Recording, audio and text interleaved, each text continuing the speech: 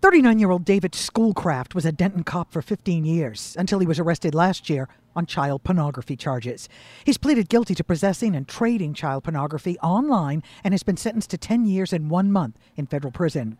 The U.S. Attorney for the Eastern District of Texas says as a cop, he violated his oath of office to keep the community safe, adding he hopes this sentence will send a message that that sort of behavior will not be tolerated in Texas. From the 24-Hour News Center, Susan Darwin, News Radio 1080, KRLD.